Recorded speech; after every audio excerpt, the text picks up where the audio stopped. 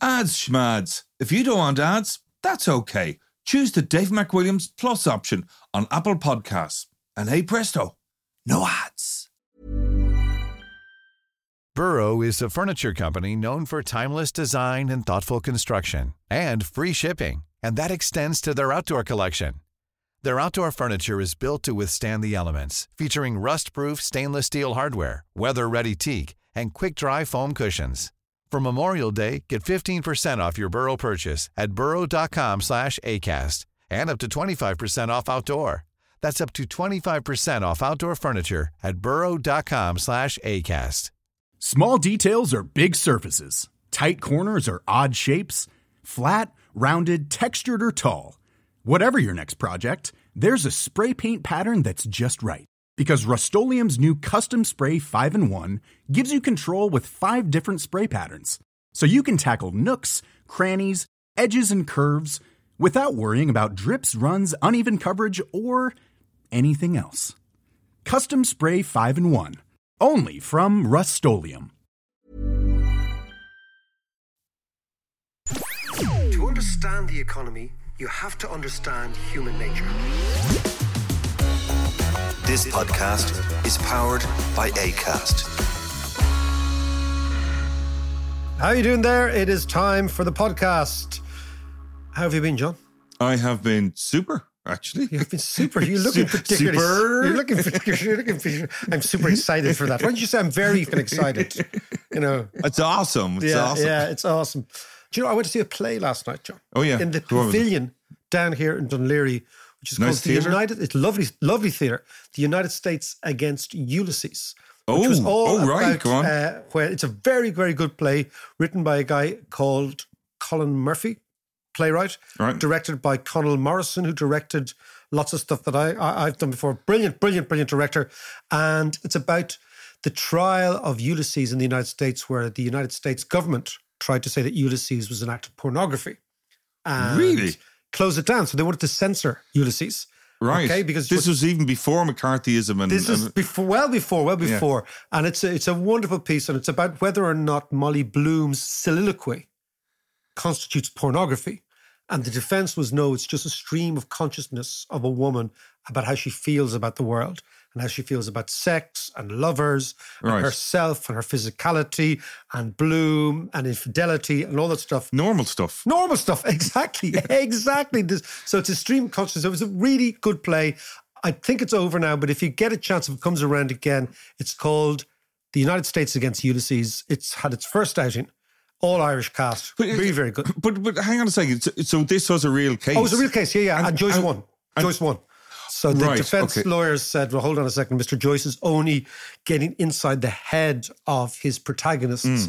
And basically what you're hearing is the emotional roller coaster of a marriage and the emotional and sexual and physical stream of consciousness of an individual, which is neither pornographic nor in any way vulgar, but is in actual fact humanity. Yes. And we are all humans. Sometimes I think that the American, in particular, conservative right, there's not that much difference between them and the Taliban. Some of their attitudes. They're very obsessed by public sexual morals. That's what I find very purity weird. of some sort, whatever it's that is. Because it's the United States. I mean, the United States is a great and messed up country. In fact, we're going to talk about the United States economy today with Eric Lonergan. Right. We can actually park our discussions about bizarre, paradoxical American morality, and we're going to discuss bizarre, paradoxical performance of the American economy, which in the last couple of quarters has turned economic theory on its head. And it's absolutely crucial because what happens in America, whether you like it or not, has massive ramifications for what happens all around the world. Yeah. So we're going to do a series, John. Right. The Palestinian-Israeli series we did, which is a 4-parter, which we felt we couldn't do justice for in one part. Yeah. Has proved to be very, very popular. Lots of people have emailed in, have contacted me, contacted you. People have really enjoyed it. So we'll come back to that definitely. I think what we're going to do is we're going to do a 3-part series with the first part, and it's all going to be looking out at the world in the next 12 or 24 months. First part, we're going to discuss what is happening in the global economy. And by that, I mean, where are the big players? Where is the United States? Where's the European Union? Where is Britain as well? Because Eric is living in London, and get a sense of that. So where are these big, big players? We're going to look really at the, what I would call the NATO-Sphere this week, which is America, Western Europe, Britain. That's that. Then next week, we're going to look at the technology that's going to change the world in the next 12 or 24 months. And that technology we're going to look at is AI and the impact of AI, not just in your life, but on the society around us. We're going to look narrow and see actually what is AI going to do to productivity, because we are economists, but we're going to go a little bit broader and intellectually try and grasp with the notion of this all-knowing, all-powerful robot, which is at the moment in our hands, but will change our world. And then finally, and crucially, we're going to look at the concept of geopolitics. What we know is that in the world in 2024, there is a serious and material and urgent threat to what we would call liberalism, democracy. This idea that we have political parties that compete with each other, that deliver people to the top who are broadly sane and who are broadly law-abiding and who are broadly working for the good of the citizen. Now, if that changes and the political system delivers, not only through the democratic process, but through the autocratic process, leaders who don't think this way, what we're going to look at is the following, is how does this affect prosperity? And the key issue here is whether economics is actually linked to liberty, whether you can have a growing economy and a retarding situation when it comes to liberty, liberalism, tolerance, etc. And of course, we're going to look at China and the change in Chinese policy in the last 20 years to anchor that discussion, but we're going to go broad. So that's it. That's over 3 podcasts. And Eric is on the line. And the last time I saw you, which was in the Home Rule Club in Kilkenny at about 3 a.m. last Saturday morning. Eric Lonergan, how are you? I'm staggeringly well. Obviously, the liver is struggling, but the soul has been revived. That's the experience of Kilkenomics. No, I mean, all credit to you. It's such an incredible event, such a wonderful event. And I'm still buzzing on it. What an advertisement for Ireland. Oh, well, that's every night it was packed. Yeah. 10 p.m. on a Saturday night, let's talk interest rates over a few pints. You see, it's Nerdistan out there. It's Absolutely. Nerdistan. Ireland right. as you've never seen it, and economics as you've never heard it. Well, I tell you, just so you know, Kilkenomics next year is the week after. So look at your diary, it's the weekend of the 8th of November next year. And the reason it's the weekend of the 8th of November, what is happening on the 6th of November? The American election.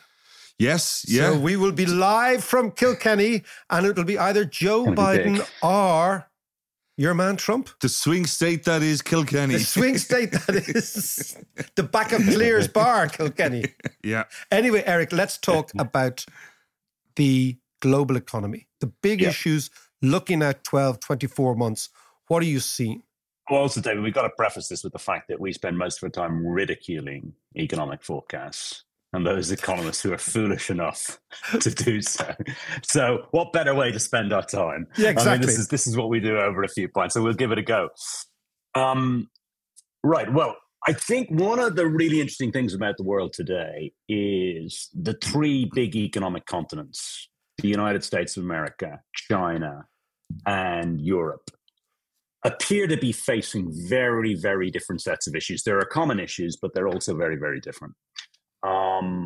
America and Europe, the problem of interest rates and inflation, I think, is coming to a head. And there's some very interesting nuance, particularly what's happening in America. I think if you take American facts at face value, it's nothing short of miraculous what's happened to the US economy. I think it's more extraordinary than people appreciate. And then I think there's another very interesting thing that's bubbling away in the background, which economists won't pay any attention to until it's too late, which is the potential for a huge boost to productivity from AI and from sustainable electricity, renewable electricity. Okay. And then the really big call, I think, which you will love, because I know you're one of the few people on the planet who spent an awful lot of time thinking about this, is there a trade-off between freedom and prosperity? Yep. Right? So we go kind of from the mundane to the profound. And I think that could be really what's happening in China, because I've been a student of China. I started out in my career covering emerging markets. I was a student of China late 1990s after the Asian crisis. China suddenly became critical mass, started to affect the world. And if I look at their decision-making in the subsequent 10, 15 years, it was pretty phenomenal. They restructured their banks. They shifted all the industry. They had a lot of heavy industry in northern China. They restructured heavy industry. Amazing economic reforms. They did great fiscal stimulus. It was an economic miracle. The last 10 years, something has started to go wrong. They've stopped solving their problems. So, consumption as a share of GDP is way too low in China. So in other words, the population doesn't actually benefit from the level of GDP because it goes on fixed investment. They don't actually get to consume it. And the other thing is they don't have a proper tax base. They don't have proper social security. Now, those are problems they've had for 10 years. So I think there's a very interesting question, which is why is policy stopped working in China? Okay, so let's start with the United States economy. We'll genuflect to Europe as well, but let's start with the US and what you think has been underappreciated. What exactly is this? Yeah, close to miraculous. If you look at 6-month inflation and you annualize it in the United States, which is jargon for saying roughly where inflation is currently in America, it's about between 2 and 2.5%, right? Which is near as damn it what your target is. You'd be very happy to get close to 2%. In fact, it's within the realms of a measurement error. So if you look at the research on how much we mismeasure inflation by, it's probably about a percentage point. So to all intents and purposes, America appears to be pretty close to its inflation target. Now, if you'd said to either of us 5 years ago, you're going to have a global pandemic, you're going to tell everybody to stay in their homes, you're going to put checks in the post, you're going to screw up the global supply chain inevitably, you're going to come out of that with very elevated levels of inflation. And you're one of the few people who looked back at the history of flus or pandemics and identified the fact that they're very often, historically, they have also been inflationary, the Spanish flu. You'd have thought, well, how are we going to get that inflation subsequently under control? And not only do we get the inflation under control, we have close to the lowest level of unemployment we've had for decades. We've been angsting for decades over the fact that people on low incomes are getting very poor levels of pay in terms of income distribution. And actually, you've had a big increase in the remuneration of the low skilled in America. That is quite an extraordinary achievement. Yeah, but as you say, verging on the miraculous. For those of you who are studying economics, you'll know that one of the central ideas of macroeconomics is there is a trade-off between inflation and unemployment. And if you bring inflation down, this will only come at the cost of very, very elevated levels of unemployment for a while. This has not happened. So this is the theoretical conundrum we're talking about. Yeah. So that's absolutely amazing. And so I think, and I'm very hopeful for the Americans because I think the U.S. Federal Reserve is being pretty astute by putting interest rates on hold currently. And as we know, the perennial challenge in economics is this problem of lags, right? Now, what does that mean in English? It just means you raise interest rates, they don't take effect immediately. It takes time, and you don't quite know how long it's going to take.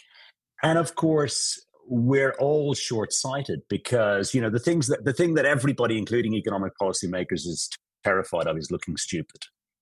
And so it's very difficult to say, just be patient, things will get better. Because you go along to your next meeting and you're wrong again because the inflation is too high, and you're wrong again. And then you throw in the towel, and that's how we make mistakes. But I think so. Factually, one has to be very optimistic about America because this is quite an extraordinary achievement. Are there risks? Absolutely there are, precisely because of those lags, which is interest rates have gone up a lot. Although I would caveat that with they started very low. So I think a move from 0 to 3.5% is actually not that significant. 3.5 to 5.5 may be what tips you over the balance. But I would broadly be optimistic. We have to be alert to the fact that, particularly now, there is always the risk that something goes wrong in the financial sector. As people come off fixed rates of interest, it starts to feed through. And I think you can see that very clearly. So just to sort of wrap up on the point about interest rates, I think if you look at the Western world and you move over to Europe, you are seeing the effects very clearly in economies like the UK. So one of the things I think we will see, and we are seeing the economic effects of interest rates in the UK. And I think there's a very high probability that if we're not already in recession, we're on the brink. And the reason for that, people are confused. So why is the US, the UK? I think there's a very simple reason, which is most UK mortgages, to all intents and purposes, are affected by the policy rate that the central bank set. So they're not really fixed. They're fixed for maybe 3 years, maximum 5 years. Well, we're now several years into this rate cycle process. You're starting to see the effect in the UK. So where I sit in London, I'm in northwest London, Willesden Green, definitively got the best Irish pub in London. You've got to get over to it. It's sensational. Shout out to the Lucky Seven in Cricklewood. But it's a mixed area, and it's proper London, as I would say. It's proper old school London. I'm seeing businesses in trouble, businesses shutting, and their customers are saying, my mortgage rate is too high. I can't go out to the restaurant. I don't have any spending power. And I think that's because of the nature of the mortgage market. Very different in America. People have 30-year fixed rate mortgages. If you've got a mortgage on a property, you haven't felt any pain. So I think we are definitively starting to see the effect in the economies most sensitive to rates. So the United States looks as if, and this is what is going on, as the Americans say, under the hood of the economy, to explain the fact that people like a Larry Summers, old school, big beast of the economics world, looks to have been very, very, out of date on what's going on. So he was basically saying, look, if we're going to get inflation down, we've got to have, the rate of unemployment at 10% and the economy grinds to a halt, right? That hasn't happened. Explain to me, over and above interest rates, over and above those, what else do you think is going on in America to explain this really dramatic performance of an economy that people had thought 2 years ago was going to grind to a halt? I think the truth is, and Larry Summers and the word humble are rarely stated in the same sentence.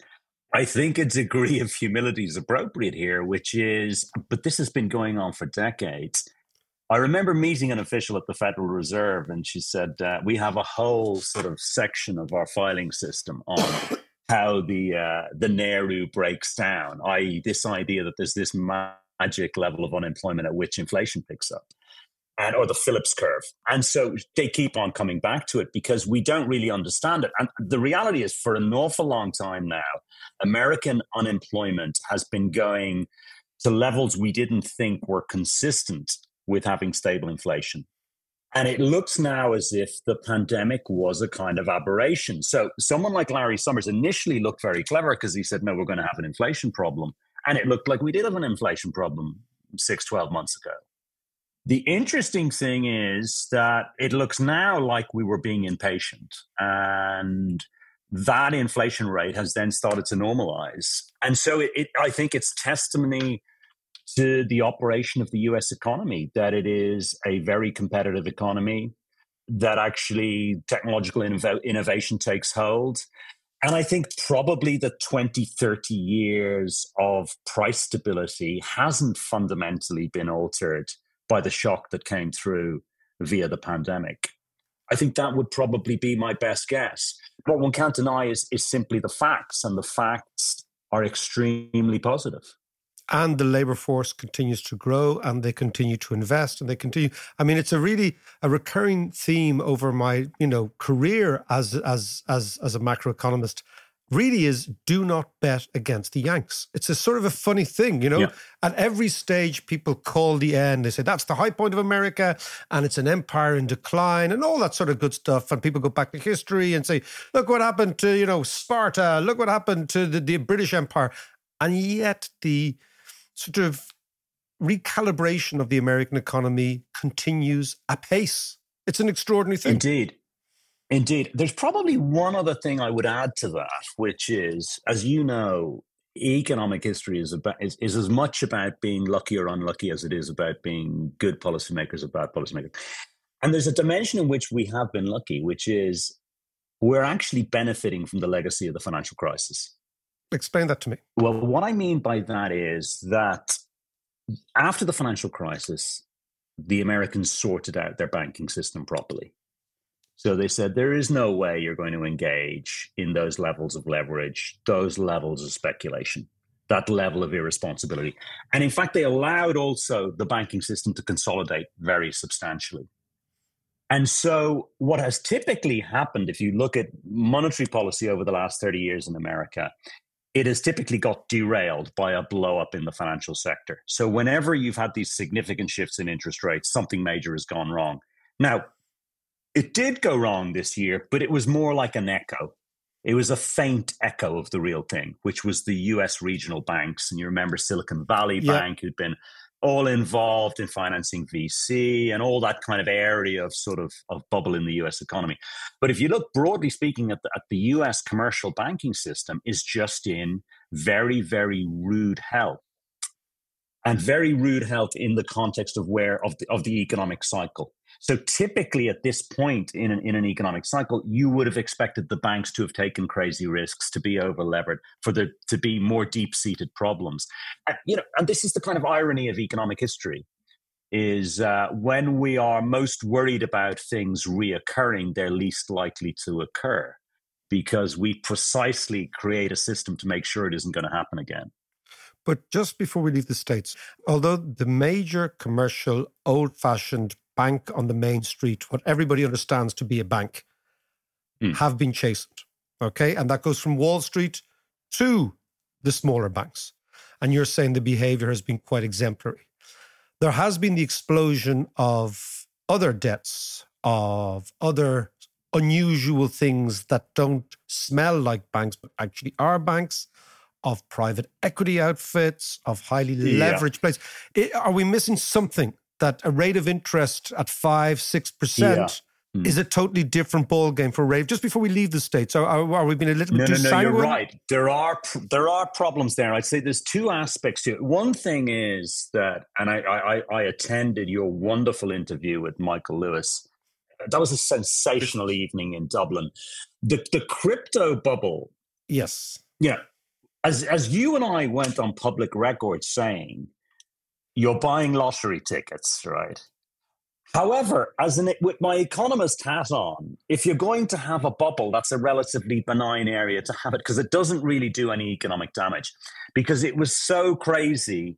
The financial system wasn't leveraged to it, right? Yeah. The commercial banks, it wasn't like property. A property bubble is very pernicious because the whole banking system comes down. A crazy bubble in venture capital and Bitcoin and blockchain, all that sort of stuff. Actually, the economic significance, I think the debris isn't too destructive. In fact, there may even be some useful things to be found amidst the debris. That's one important point. But what you say about private markets, private equity, that is real. But also, part of the trick in economics is you want to avoid correlating events. What I mean by that is you want to avoid things that bring everything down. There are always going to be sectors of a capitalist system that are in recession and other sectors that are booming. And that's actually okay because at the aggregate it works. So I think that's right. That's John's favourite mate, Schumpeter, coming back into the gig. That basically, the thing is that's right. The thing is this weird, eclectic ecosystem, and little bits of the ecosystem might be in trouble, and little bits might be flourishing. But in general, the jungle survives and thrives, and everybody competes for a bit of light and a bit of air and a bit of water, and eventually things settle down. That's exactly right.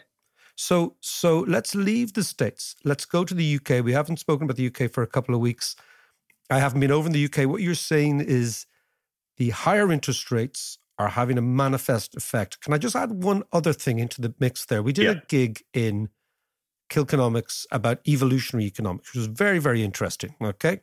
But one of the ideas was that the Colm O'Regan just asked me, look, does the mood matter in economics? Does this thing like confidence matter? Does effervescence matter? Does the optimism matter? Is it a thing? I really believe it is. I actually think that ultimately the animating force of economics is individual optimism. That's what I think is actually behind the whole thing, the whole shebang. Yeah. That people start ventures based on an optimistic view of the world. That's why we do things. Let me just throw that into the mix in the UK. So you have the interest rates, which is the real, what I would call the hydraulic economics. You know, we pull that lever and that thing happens, right? Talk to me about the mood, the vibe, the feel in the UK. Yeah, and I'm very sympathetic. I often think the journey of an economist is you start with maths and you end with psychology. Whether that's the right way or not, I don't know. But I think you're absolutely right. I think you're absolutely right. You start with maths and you end with psychology. I love it.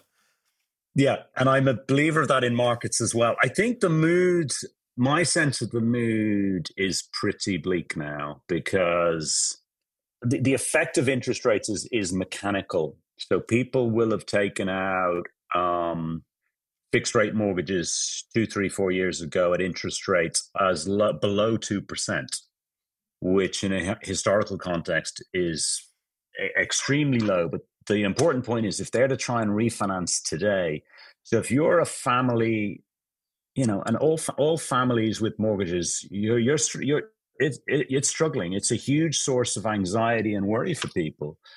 And you're coming off a mortgage fixed at 2%, and you're looking at the prevailing rates now, you could be paying 5 or 6. Like that's a 300% increase in for what many families is their most significant outgoing. And that's, you know, that is just a mathematical fact. Every month that passes, tens of thousands of more families are coming off a fixed rate mortgage onto a variable rate mortgage. So the Bank of England doesn't have to do anything. And monetary policy is tightening every month. And the psychology of that.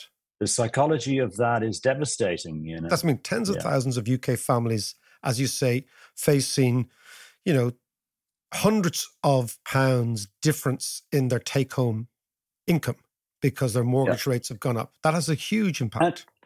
And Mackie, you raise a very interesting question. You know, I've got 2 daughters similar age to your own. Like I've got one 23, she just graduated from university. And for her generation, it's very, very interesting. They've grown up with full employment to all intents and purposes. I mean, if you look at the UK labour market, even during the GFC, unemployment barely went up. During the great financial crisis, unemployment didn't move. It was like a 6-month period, things went on hold and then everything was normal again. When I look at her generation, they don't think about, can I get a job? They think about, what job am I going to get? So do I want to do this? Do I want to do that? Whereas, you know, the reality of economic history, there are long phases where you can't get a job even if you want one. Yeah. And I do worry that this is sort of potentially the first proper recession in the UK for a very long time. Because, you know, COVID was very odd, wasn't it? Because you had the furlough scheme. The financial crisis was a huge fear, but it was, you know, this is of a very different variety.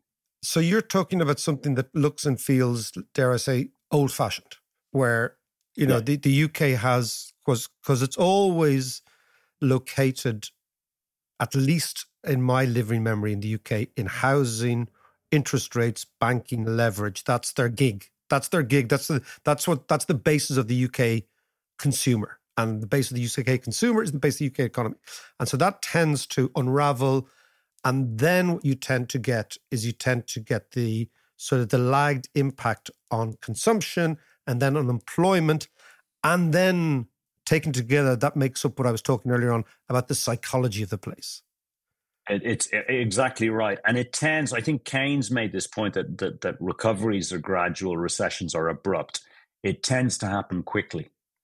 Is all of a sudden you go from everything seems to be okay to all of a sudden we're in a recession. Now, I hope I'm wrong, and it comes with a health warning, but the evidence at the moment to me is, if I look at the hard data, the private sector now in the UK is shedding workers, so it's very different to the US labor market.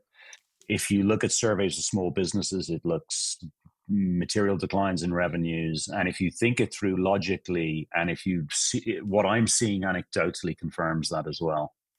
Okay, let's just leave the UK and we can come back to that. And just to end this particular discussion about the current phase of economies, Ireland sits, as I've always said, we're like the jockey riding 2 horses, right?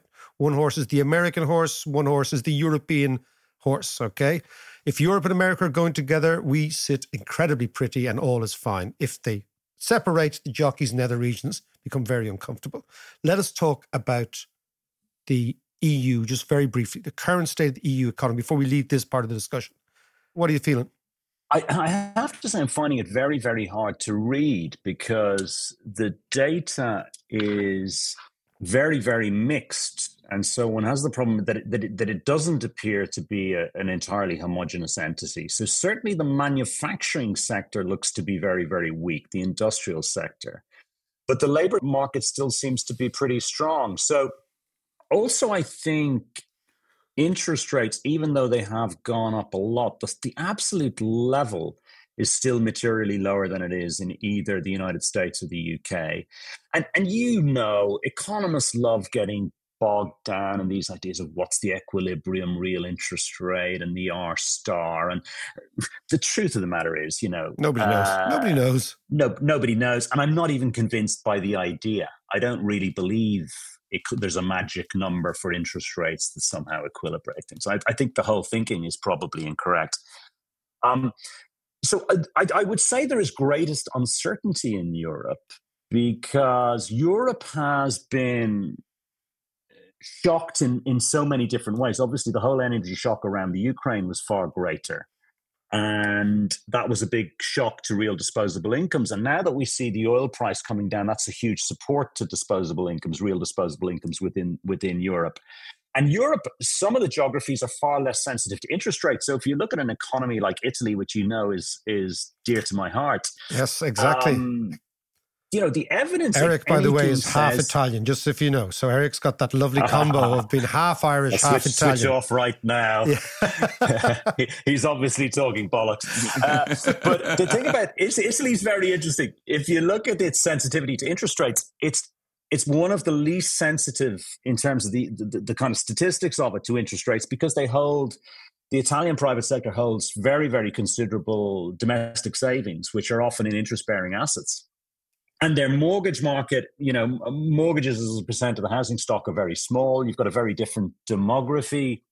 So the effect of interest rates in the economy is a lot more mixed. And I think that's also true in Northern Europe.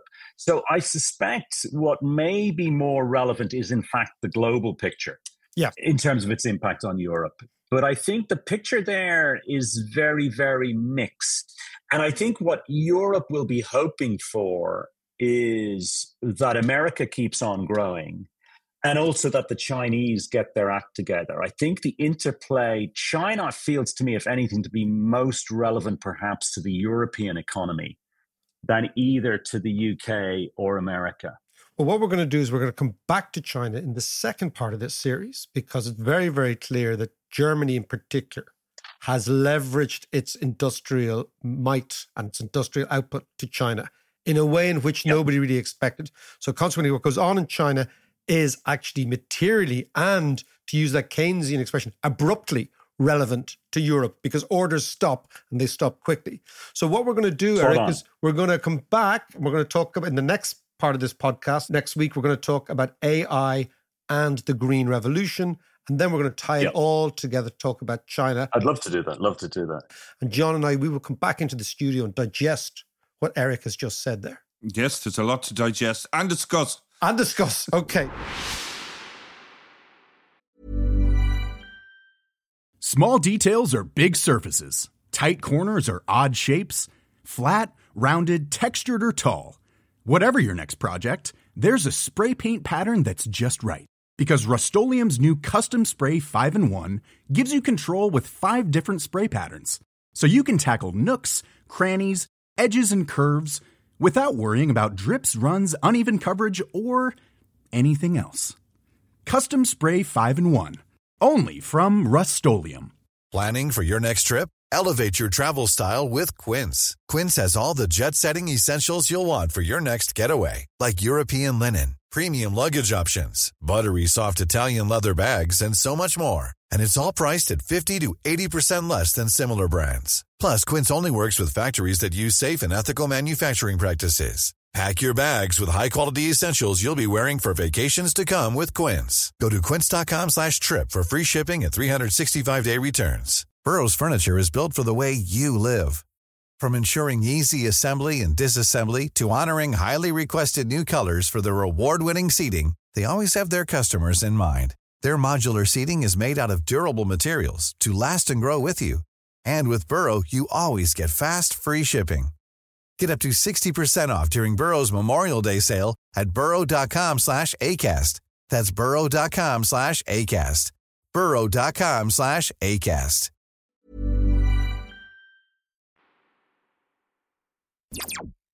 There's a whole load of stuff that I want to highlight in that. But one thing I want to ask you about, just very quickly, he talked about the Phillips curve. Yeah. Just remind me what the Phillips curve is an observation. Phillips was an actual New Zealander and he was an engineer.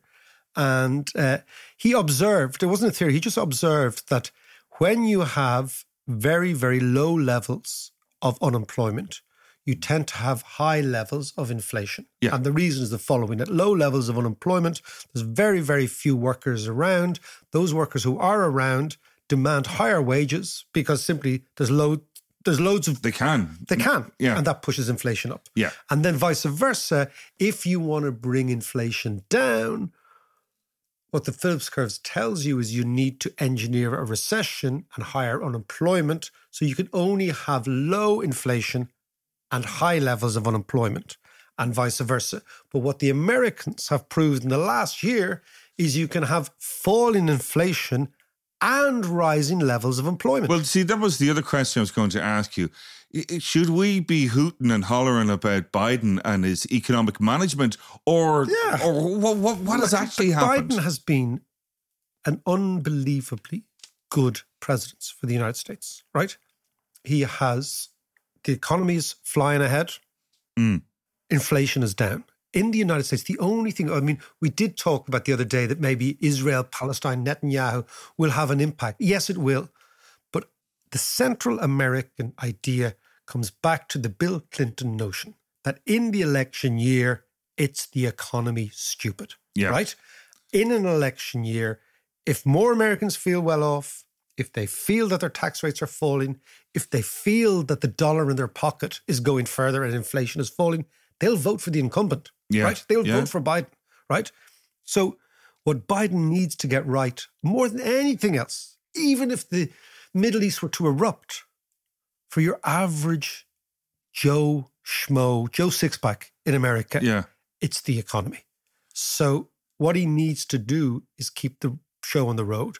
What you're saying right now is, thus far, the show is on the road. Now, his ratings are in the, as they say, in the John, as the Americans say. Yeah. But that doesn't matter. That'll all come out in the wash, you know? Right, yeah. But yeah, you're right. I mean, Biden should be sitting thinking, okay, the economy is, under my watch, is doing quite well. He just needs to be able to tell that story in a particularly hard-hitting way over the next year. Or that sort of homespun, you know, I'm from Pennsylvania, I'm a working man, and, you know, all that Scranton sort of and all that kind of stuff. All that sort of stuff. But the point is, I'd sooner it delivered hard, cold facts.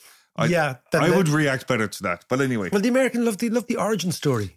You know, I started here. It's like Oscar Wilde. We're all in the gutter, but some are looking at the stars, all that sort of stuff. They love that carry on. Casey Kasem, one of the finest DJs absolutely to ever spin a disc. Sunday afternoon, was he not? He was, yeah. Keep yeah. your feet in the ground and looking at the stars. That's our podcast, John. but, you know, apart from the US, the UK is telling a completely different story. Eric's again, where he's up around Cricklewood, home of the Paddies. Yeah, Wilston Green. And the Lucky Seven. Woo! Yeah, well, I would love to go to the Lucky Seven this afternoon. Well, I mean, the point is, and his point is really well made, is that the UK is just it's in a rut. It's kind of caught itself in a rut. Forget the politics, which is what everyone looks at, but he's talking about the basic idea that you have many tens of thousands of British families on variable mortgages that were taken out, let's say when interest rates are very low. Now they've got to be refinanced. Yeah. Those refinancing, you're going up 3 or 4 percentage points. This is a lot of bread for people. And it's a lot of bread coming out of people's weekly family income. after they pay their mortgages. And this is having a dramatic impact on what I call the mood. The mood is so important, the optimism, the sense of we're going in the right place, we're going in one direction. And I think what Eric is saying there, I think is shared by many people in the UK, that it's just the ship is aground somewhere and it's not being righted by anything. And again, the cricket team are doing absolutely shite at the moment. I believe so. I didn't realise. I didn't realise that cricket was part of your great sporting enthusiasms. But it is those kind of things that adds to the mood. There's no doubt. There's the mood of a nation. Like as I said, the great animating force of economics is the mood. I know that sounds almost irresponsible to identify something as nebulous and intangible as the mood or the vibe. But that's it. That basically we start everything. If you decide to, you start a podcast, you start it from a position of optimism. You're optimistic that this is going to work. You have to be. Yeah. So if the mood is pessimistic, all those marginal decisions, those small 50-50 decisions, will I do something, are actually put on the back burner. So because pessimism breeds not contempt, but pessimism breeds status. Yeah. That you think, I better not risk anything. Yeah. And if everybody is not risking, then who's setting up anything new? Nobody. So that's why the mood is very, very important. And it seems that just the mood in the UK, it's back to the financial crisis, it's back to austerity, it's back to Brexit, it's back to all this. At every stage, they haven't been able to, as the Americans would say, catch a break. Yeah. And, catching a break, amazing. I know it sounds weird with end here, John. Catching a break in economics is as important as some of the big economic theories that we go on about. Because at the end of the day, if you're not optimistic and if you don't feel that you are about to engage with something or embrace something or kick something off that will actually work, well, then you won't do it. And if you don't do it, the economy goes backwards.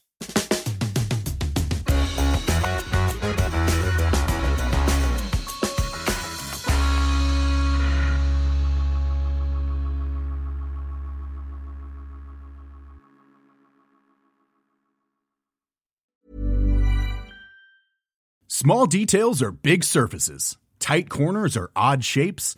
Flat, rounded, textured, or tall. Whatever your next project, there's a spray paint pattern that's just right. Because Rust-Oleum's new Custom Spray 5-in-1 gives you control with 5 different spray patterns. So you can tackle nooks, crannies, edges, and curves without worrying about drips, runs, uneven coverage, or anything else. Custom Spray 5-in-1. Only from Rust-Oleum.